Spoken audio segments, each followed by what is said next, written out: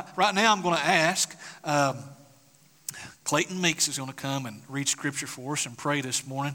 And after he reads Scripture and prays, we'll have our offering. All right? So you be ready for ushers. You be ready for the offering right after he reads Scripture and prays. Clayton, let me grab this microphone here.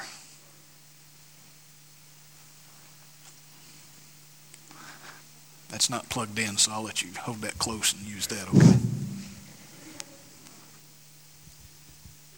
All right, I'm going to read from 1 John chapter 2, 15 through 17. It kind of goes along with what we were talking about today in our Sunday school and then last week in our men's group. So, do not love the world of the things in the world. If anyone loves the world, the love of the Father is not in him. For all that is in the world, the desires of the flesh and the desires of the eyes and pride of life, is not from the Father, but is from the world. And the world is passing away along with its desires, but whoever does the will of God abides forever. Let's pray. God, we want to thank you so much for your Son, Jesus. We want to thank you for the people that you brought us today to teach us about what they're doing abroad for you. We want to thank you so much for this church and the people in this church and the groups that we have within this church to help within the church itself and to reach out for others. And we want to thank you for our pastor, Steve. And we pray for his word today to reach somebody that is here today. In your name I pray. Amen.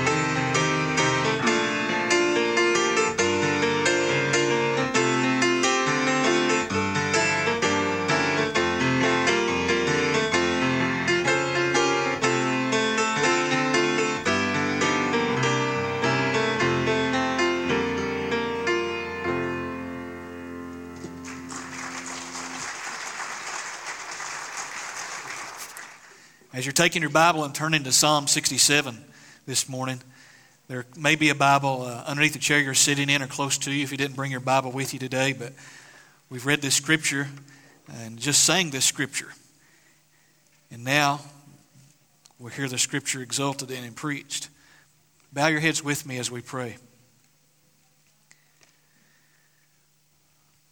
Our Father, we come before you again this morning, and we are so grateful and thankful that for those of us who are saved, who are your people, we are so thankful that you've worked in our hearts and caused us to see Jesus, and that our striving is to delight in Him and to praise Him and to be satisfied in Him. That the desire of our heart is not to displease the one we love. Father, we ask, God, that you would work in us so that the peoples may praise you, that the nations may be glad. Lord, those in our community, those in Argentina, Bosnia, all over the world, might hear about Christ and embrace Christ. And have a joy that's not rooted in fleeting, earthly, worldly pleasures, but a joy that's found in Jesus that no one can take away from them. And Lord, for us, as we went through this past week,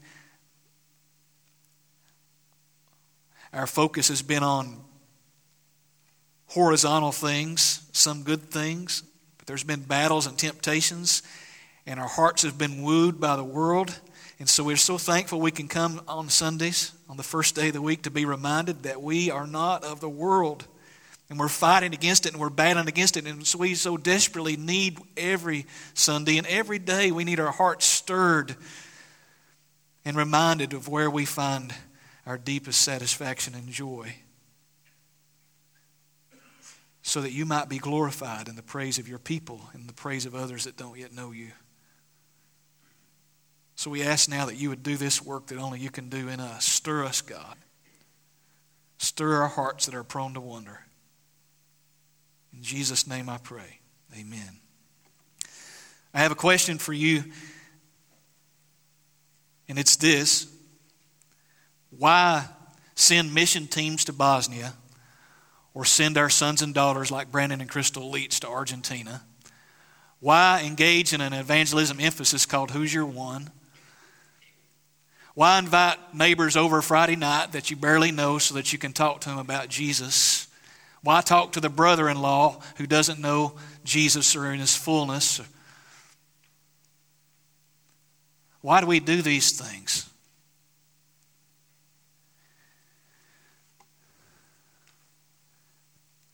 The main point of this passage of Scripture is this, and I think it answers that question. God's grace to us, or God's grace to you, is for the gladness and joy of all peoples to the praise of God's glory. God's grace to you is for the gladness and joy of all peoples to the praise of God's glory. I believe that summarizes up Psalm 67. So the past few Sundays we began to look at the Psalms with the theme, the gospel in the Psalms. And last Sunday we looked at a royal psalm that talked about God's kingship over all people and how because He's king, we are to worship Him, right? We are to praise Him. Our joy is not rooted in things of this earth. If they were, then we'd be up and down all the time when we battle with that, right? But since our joy is rooted in this King who has come to earth, we now praise Him. And so we come to Psalm 67.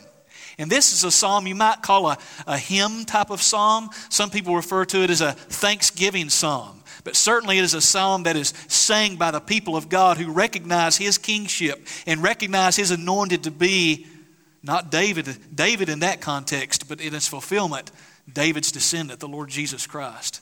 And so this morning we again ask the question, why is it that we would go to great lengths to spread the gospel in our community, on our own mission fields, and many of the things you're doing? I'm so thankful to be part of a church that understands what it means to be called to go, or even to go not just locally but also globally. What motivates that? Why do we do that? Because God's grace to you is for the gladness and joy of all peoples to the praise of His glory. So I want to break that statement down and look at it for a few moments this morning. Number one, God's grace to you. Look with me, if you would, in your Bible. If you're looking at your Bible, in verse 1, after the introduction of the psalm, telling us to play on stringed instruments. So yes, having guitars and other instruments are biblical. May God be gracious to us and bless us and make His face to shine upon us. Selah. Selah, we think is it's kind of like a pause. Just pause for a moment and think about that. Selah. What is it that God just said in verse 1 that He wants us to pause and think about? May God be gracious to us and bless us and make His face to shine upon us. That may sound familiar to some of you that are familiar with the Old Testament. It's found in it's what's called the Aaronic blessing of God's people, where a prayer is being made over God's people, Israel, the nation of Israel, that God might bless them, make His face shine upon them, that God will fulfill His promises to Israel under the Old Covenant. And now again, the psalmist is praying that way for Israel in context. May God be gracious to us and bless us and make His face shine upon us. It is, in its context, a prayer for prosperity, that God would prosper the nation of Israel in every way and keep His promises to them. Make your face to shine upon us. God, You've been gracious to us. So God, make your face to shine upon us. But you notice the next word it says is in verse 2. That. God's bless us that. God blessing to us is not just an in and of itself. God bless us so I can be happy. God, shine your face upon Israel that something else may happen. And what is that? Well, it's verse 2 and 3 if you're looking at your Bible, right? We'll see that. Well, let's talk about just for a moment, how had God shown His face upon Israel in the past? And now the psalmist is asking, he's saying, Lord, You've shown Your face on Israel. Now shine it again. Keep doing that. Well, remember the Exodus, for example. The people are in slavery to Egypt. The nations are observing God who has chosen Israel out of all the nations of the world. The nations of the world who are pagans, who believe in many gods, are watching Israel. And God is showing through Israel, little tiny Israel, the rest of the world, that there's one true God. And all your gods are false gods. So they go in slavery to Egypt, and they're probably asking themselves, why, God? Why is this happening to us? We don't deserve this. But they're there, and God's working for His glory so that all peoples may know Him. And the Egyptians are one by one through these plagues are seeing their gods being judged. And God brings about the people of Israel by His mighty right hand through Moses, who says to Pharaoh, let my people go. God hardens Pharaoh's heart for His glory and His name's sake. The people go across the Red Sea. The waters are parted. The waters come down on the Egyptians as the Israelites cross. And guess who hears about it? The nations. Joshua chapter 1. Jericho's on the other side of the Jordan. And their knees are knocking. They're nervous because they heard about what happened to the Egyptians. And somebody up on the wall says, hey, Jericho neighbors, the Israelites are coming. And we've heard about how God has been with the Israelites and defeated kings by their God is among them. And there was a lady in Jericho named Rahab who hid the spies, risking her life, who was a prostitute of all things, but commended for her faith in Hebrews chapter 11. Because God had worked through Israel for His name's sake for the nations, people like Rahab, so that they could also be part of this joy and gladness that's found in God. And so, she says in Joshua chapter 2, verse 11, as soon as we heard about Israel, what happened to the Egyptians, as soon as we heard it, the Israelites are coming now across the Jordan to Jericho, as soon as we heard it, our hearts melted. And there was no spirit left in any man because of you. For the Lord your God, He is God in the heavens above and on the earth beneath. See what God was doing? Working through His people, blessing them, making His face shine upon them, that something else may happen. Right? God's grace to them was that verse 2 might happen. Look at your Bible in verse 2. That your way may be known on the earth. You see that? See that in your Bible? That your way may be known on the earth. Your saving power among all nations. That's why God's doing it. That something else may happen. That all nations might know Him. Now, how do the Psalms, something quickly address about the Psalms again, how do the Psalms in context written to Israel apply to us? Psalms written to Hebrews, people with Jewish blood going through their veins, how does it apply to us today? Well, we have to read it through the lens of the fulfillment of the new covenant, that the promised king of Israel has come. His name is Jesus, and he's done what has been promised to Abraham. That Abraham, I will bless you, that through you all nations will be blessed. That was always God's plan, right? And so we'll look at your Bible in verse 1, and when it says, may God be gracious to us and bless us. Who is the us? In context, its immediate context, O covenant Israel.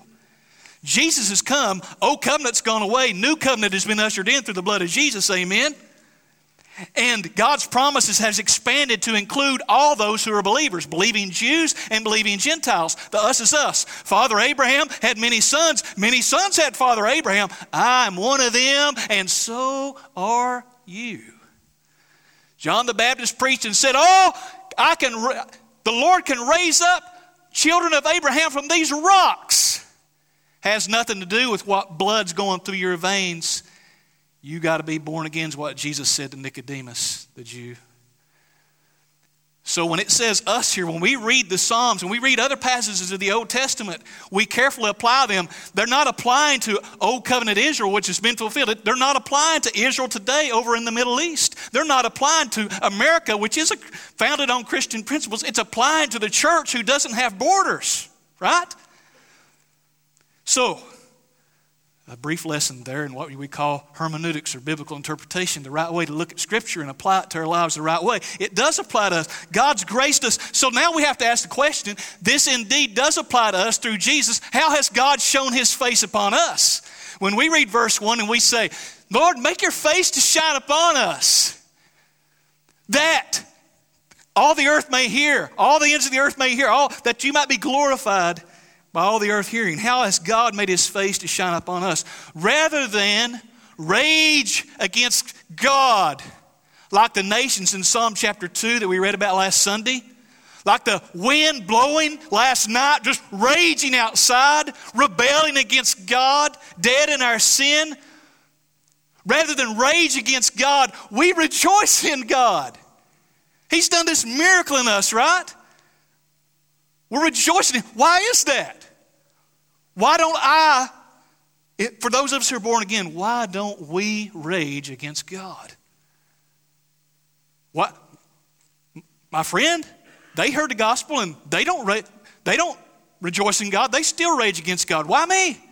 God's grace, right? God's grace to us. How has He made His face shine upon us? 2 Corinthians chapter 4, verse 6 says this, for God said, let light shine out of darkness. The God who said that has shone in our hearts to give the light of the knowledge of the glory of God in the face of Jesus Christ. Oh yes, God's shown His face upon Old Testament Israel in a wonderful, gracious way by giving His law, by delivering them from the Egyptians. But Jesus comes and shines in a much greater way. You've seen the Father, you've seen the Son. And for those of us who've never physically seen Jesus, He's shown in our hearts. God has shown in our hearts. His face has shined upon our hearts. We've seen Him. And we are more infinitely blessed in that way. And therefore, we've seen His saving power. The Bible says the Word became flesh and dwelt among us, and we've seen His glory as the only begotten of the Father, full of grace and truth. And John 1:17 says, for the law was given through Moses. That was good and that was gracious for God to give the law through Moses to Israel, right? That was a good thing, not a bad thing. Good thing. But grace and truth are realized in Jesus Christ. Greater thing, right? Jesus is better. That's the book of Hebrews, folks.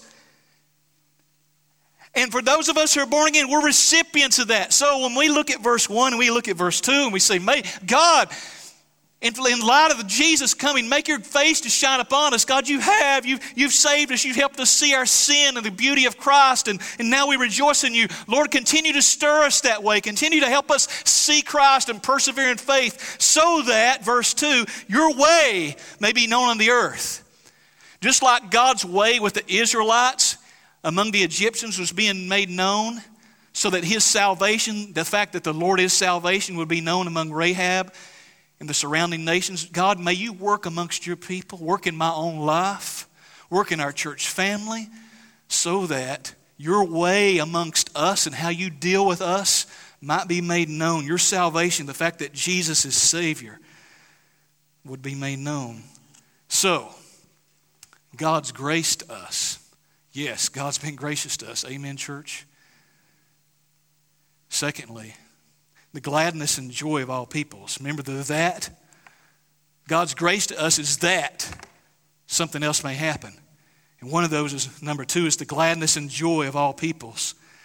So consider with me the scope of God's saving plan and the satisfaction of God's saving plan, because look, in your Bible it says, let the peoples praise you, O God.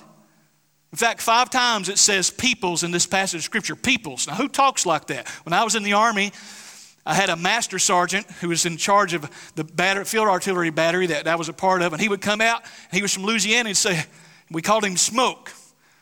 He'd come out and he'd say, all right, men's, you men's line up, and you men's do this, and you men's keep your mouth closed, and you men's, and words I couldn't say and all that kind of thing, right?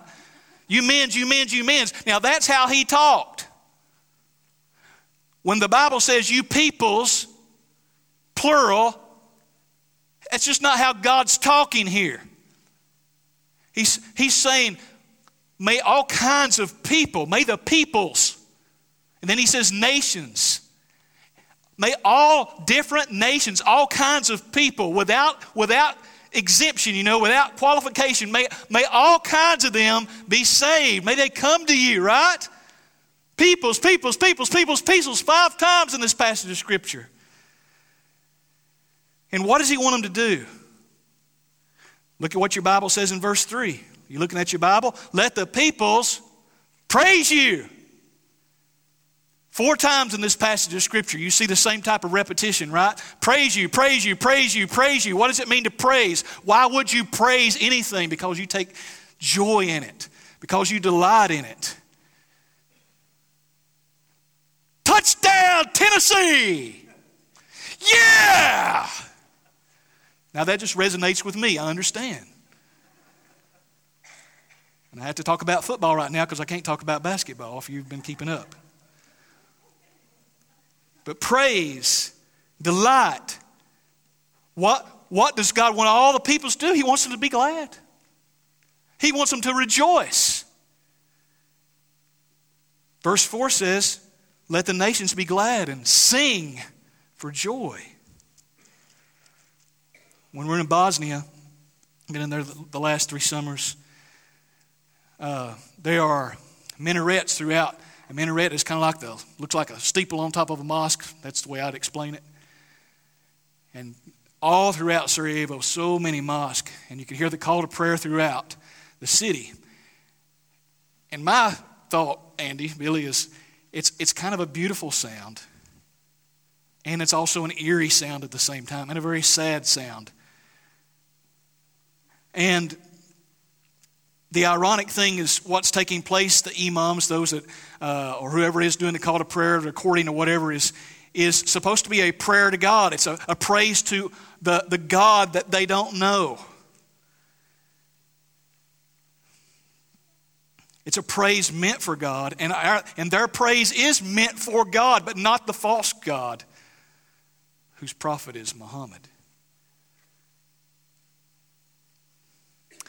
And what we've come to know, as we've been in Bosnia, that I've come to know, I don't have near as much experience as they do, obviously, that the Bosnian people are a happy people.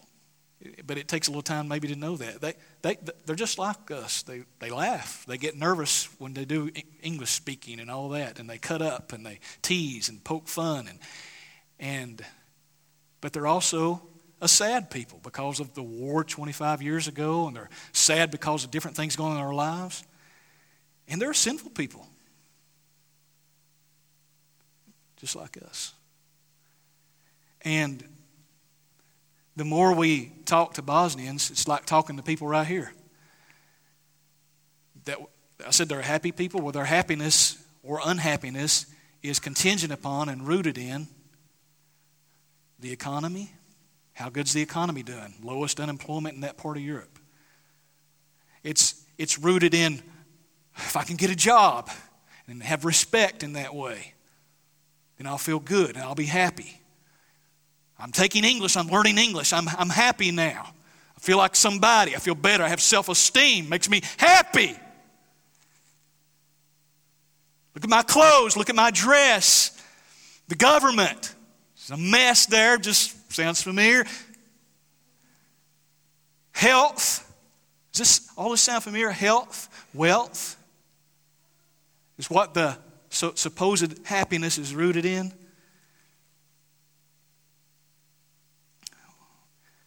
But God wants the nation's joy and happiness, just like people around here, to be rooted in Him and not in fleeting things. God's not a cosmic candy dispenser, folks. He's not some cosmic candy dispenser that you put say the right things or pull the right lever or whatever, and out comes whatever you want, giving us, what we naturally desire. God's a cosmic glory revealer. He's revealing who He is. He wants us to find satisfaction and satisfy our souls in Him, not just our natural appetites. So how does this inform us about the gospel and our calling? Beloved, listen. People are running to hell as fast as they can, and they don't know it. False religions are ushering people straight to hell. And not just false religions, but false religions cloaked in the guise of the gospel. False gospels pushing people to hell with smiles on their faces. False gospels that just tell people what they want to hear. They're finding satisfaction in the world, and false gospels just say, keep right on doing that. Prosperity gospels, dispensing, being swallowed whole, giving people what they naturally want, not what they need. So whether it's a false gospel or a watered-down gospel or a prosperity gospel, whatever, it just makes the road to hell all that much more comfortable. That's all that happens when the gospel is not truly shared and preached. So let's just make everybody comfortable, give everybody some warm fuzzies. Let's just go through the motions and just send them on their way to hell. That's what anything less than Christ-centered gospel, teaching, preaching, singing, praying, sharing does. Let's tickle their ears, treat people with kid gloves, and send them on their way to hell. What does the gladness in the nations need to be rooted in? It needs to be rooted in the good news, and the good news is that you can have God as your God. Well, that may not sound good to somebody that's looking for work and can't find a job. Well, I want a job, and so we try to help people with practical things like English so they can get a job and all that. That's part of the calling of the church, but that's not the end thing. The end thing is so that they might know God. So, God's grace to you again is for the gladness and joy of all people, real gladness and joy of all peoples, to the praise of His glory, to the praise of His glory. And so, who is this God that people need to have their joy and gladness rooted in, that we need to be celebrating and seeking to have our own souls stirred about? Who is this God that the nations don't know, that people in Bosnia really don't know for the most part? People groups who have little access to this knowledge. They can't turn on the radio and hear Christian songs, some good, maybe some bad. Who is this God that's to be glorified in the praise of all peoples? We seek to share the gospel with people around us and wherever in the world because of God's grace to us, for the gladness and joy of all peoples, to the praise of God's glory. For He is a holy judge. Look at your Bible with me in verse 4. It's very quickly. Verse 4, what does it say? Let the nations be glad and sing for joy. Not just sing, but sing for joy. They're finding delight, right? They're not just going through the motions. Let the nations be glad and sing for joy. So here's the reason why. For you judge the peoples with equity. A lot of injustice in the land. A lot of things don't seem fairly. What the peoples of the earth need to know is that there is a God in heaven who is a just judge and will do what is right always. This is the God. This is the true and living God. And all people need to know that there is a holy judge who does right. And because he will do right, he will also not pass over their own sins. The gospel only looks beautiful and great when we see how much it is that we needed to have been saved from. For he is a holy judge. And for he is a great shepherd. Look at verse 4 again. Let the nations be glad and sing for joy, for you judge the peoples with equity, and you guide the nations upon the earth. Who is this God? He's a holy judge, and he is a great shepherd. He guides the peoples. You see that? He guides the nations upon the earth. This is not a God aloof. This is not a God who sits in the heavens and laughs at the rebellion of people, but this is a God who doesn't just do that. He is a God who intervenes in the world and wants to guide people, his people, like a shepherd guides his sheep. So Jesus says, I am the good shepherd. He's the shepherd that lays down his life for the sheep. He's a holy judge, this God, and he's a great shepherd. He's the great shepherd who is the holy judge. The holy judge doesn't overlook the sins of the people themselves, but the great shepherd lays down his life for the sins of the people. What a God this is! I mean, come on! Isn't that good news? And most people in the world never heard of it. Never. So don't give me this garbage about, we got people to reach right here, we can't go over there. That's nonsense. We do got people to reach right here. They got a ton of access to the gospel, but still really haven't heard it in their hearts. So we got to work, and we got to serve, and we got to be on mission everywhere and every day, right where we work, live, and play.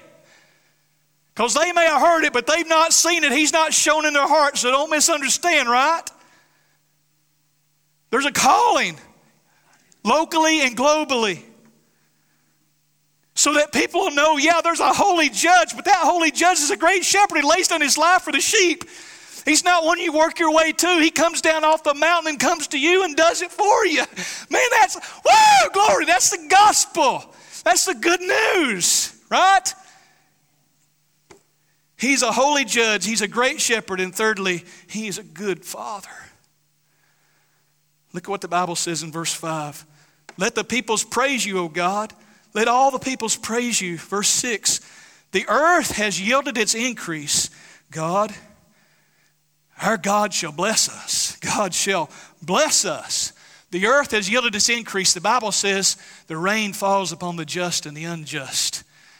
This is a God who is father to all in that sense. He's created all. He is a father in that sense.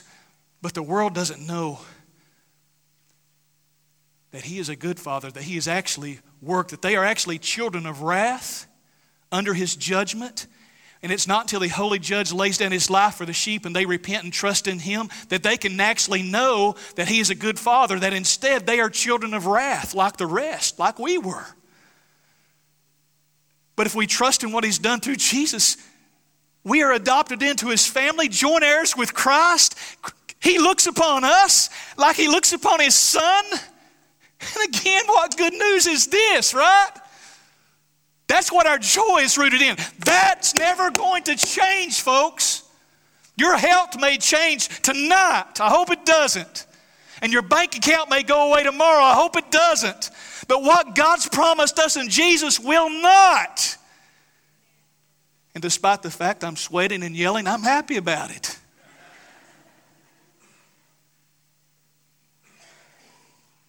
It's the only security we have. It's the only thing we have in this life that will not go away. And if we can't be excited about that, then maybe we don't even know it for ourselves. He is a good father. So in Bosnia, we sung this song, Good, Good Father, that Chris Tomlin made popular. We sang it because it's just vague enough that we could sing it in the assembly times with a mostly Muslim group. and not unnecessarily offend them so that we could share the gospel in our own group times and other times for those that wanted to hear. But it was always sad to hear them sing Good, Good Father, because we know what the song intends, even though it's a little bit vague. It's intended to be sung by those who know that God adopts us as His children through faith alone in Jesus Christ. And that's what we got to share with several students last year. But it was always sad to listen to these people sing. They're singing in their broken English. You're a good, good Father. It's who you are. You know, they sing, by the way, they correct me a lot of times in my English. But it was so sad to hear them, because I was like, do they even understand why we have, what this song's about? I was often moved by that. So we go there, or we go here, because of God's grace to us, is for the gladness and joy of all peoples, to the praise of God's glory. They might know Him. They might know that He is a good Father. He is this great shepherd. He is this holy judge.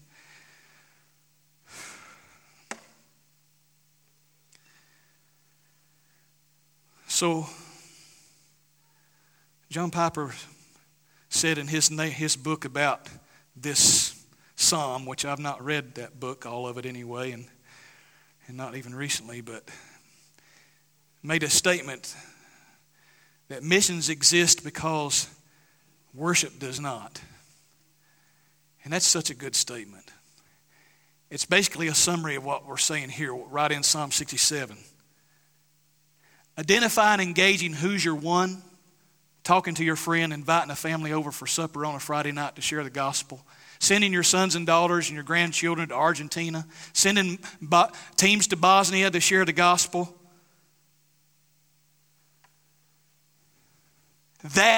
Those things exist because the gladness and joy of all peoples to the glory of God does not.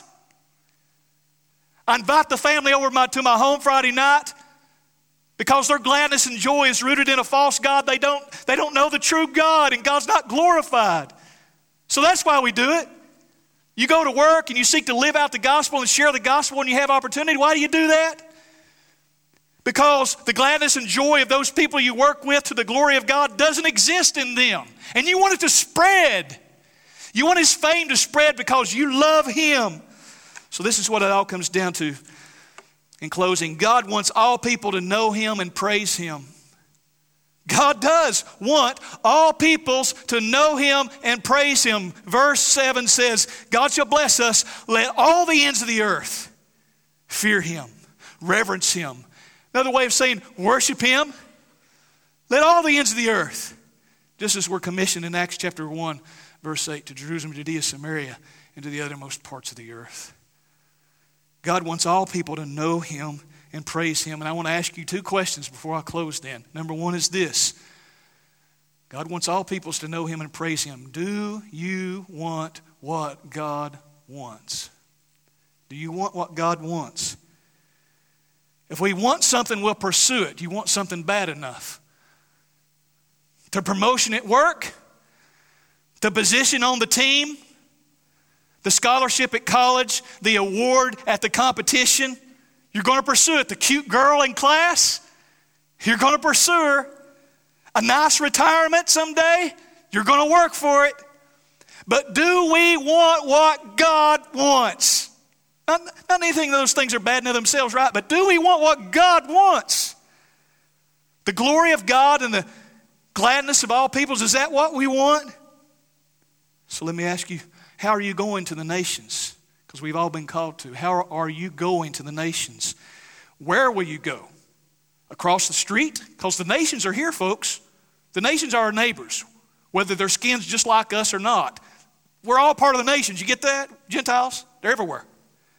So where will you go? Across the street? Will you go around the world? You might go around the world. Will you say, here I am, send me, Lord? How much are you going to give? Do you want what God wants? So where are you going to go then? You want what God wants? How are you going to give? If you want what God wants, how are you going to pray? How fervently will you pray? do we want what God wants? And secondly, when we think about all this kind of thing about missions and evangelism, people start feeling guilty, don't they? So the second question is, will we be compelled by guilt, or will we be continually glad? Guilt ain't going to get you nowhere. I can't talk you into it. No matter how passionate and sweaty I get up here this morning, it ain't going to happen. So will you be compelled by guilt, or will you be continually glad? I was sharing with Andy and Billy. They asked how my wife and I met, and you all heard this story, but I like to tell it. She was visiting the church I was pastoring in, a little tiny church. And I'd go up to her, and I'd see her, and I noticed her. She was pretty, and she was godly. But I couldn't act like it because I was a pastor, and I'd go up to her and I'd say, "Nice to see you today, Deanna." And I was thinking, it's really nice to see you today. But finally, after about 3 months of that, I called her one day. I said, "Deanna, I just want to talk about," I don't remember, shake church membership or something. I forgot what it was. Just a, smoke screen. Then I said, "Deanna, one more thing. I like you."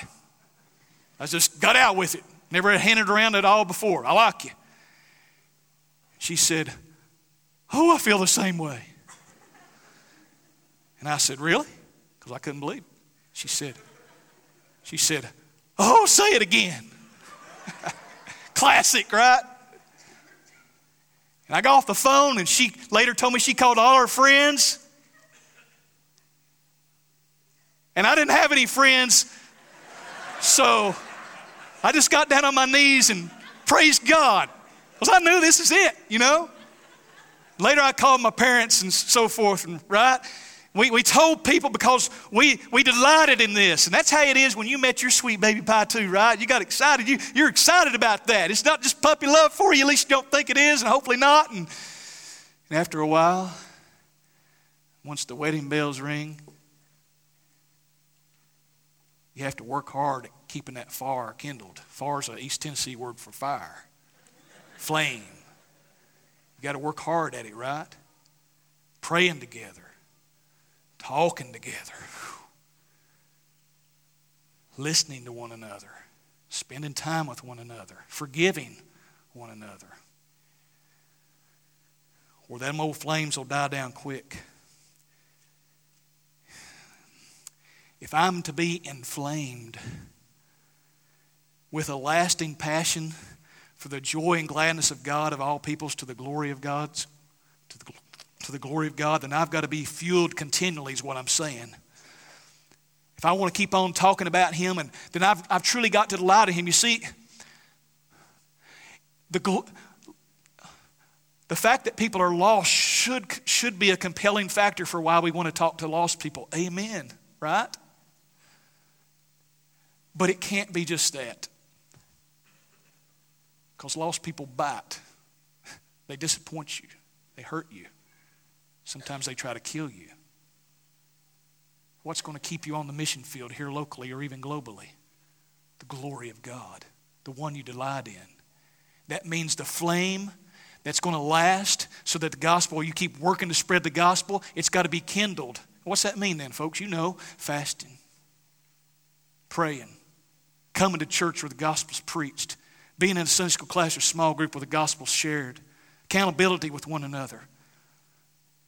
These means of grace that continue to kindle that flame of love for Jesus in us. And staying away from worldly things. And not just getting as close as you can to temptation without sinning. But running like Joseph did. Because it won't take much to pour water on your fire. And you just be a little smoking ember. And then try to tell somebody, "Well, yeah, I know Jesus." "Well, you sure don't look very excited about it." "Why would I want to know Jesus? Your joy seems to be rooted in the same things I take pleasure in. You act like you're sad and everything because you lost your job or cancer, and I understand that. But my joy is rooted in my health and wealth too. So how is Jesus helping you with this?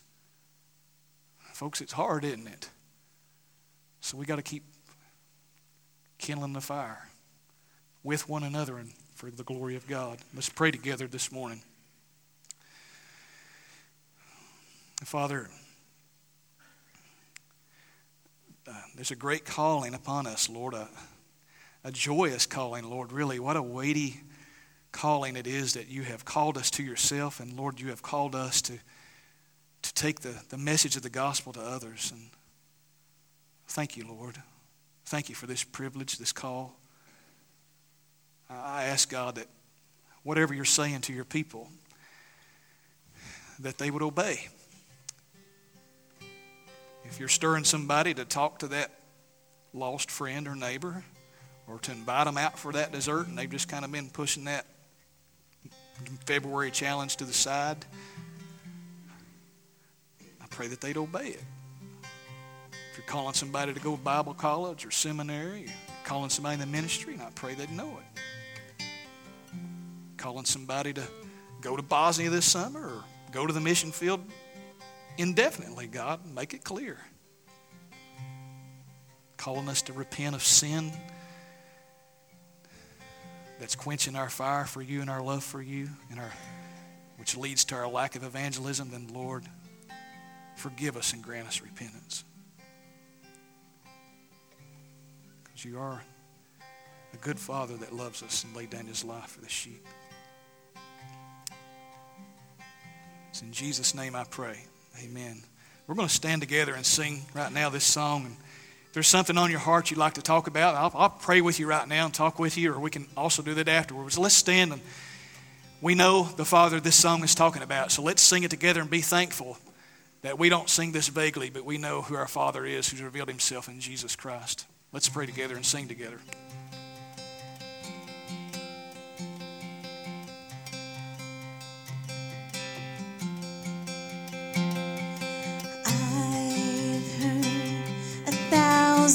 Stories of what?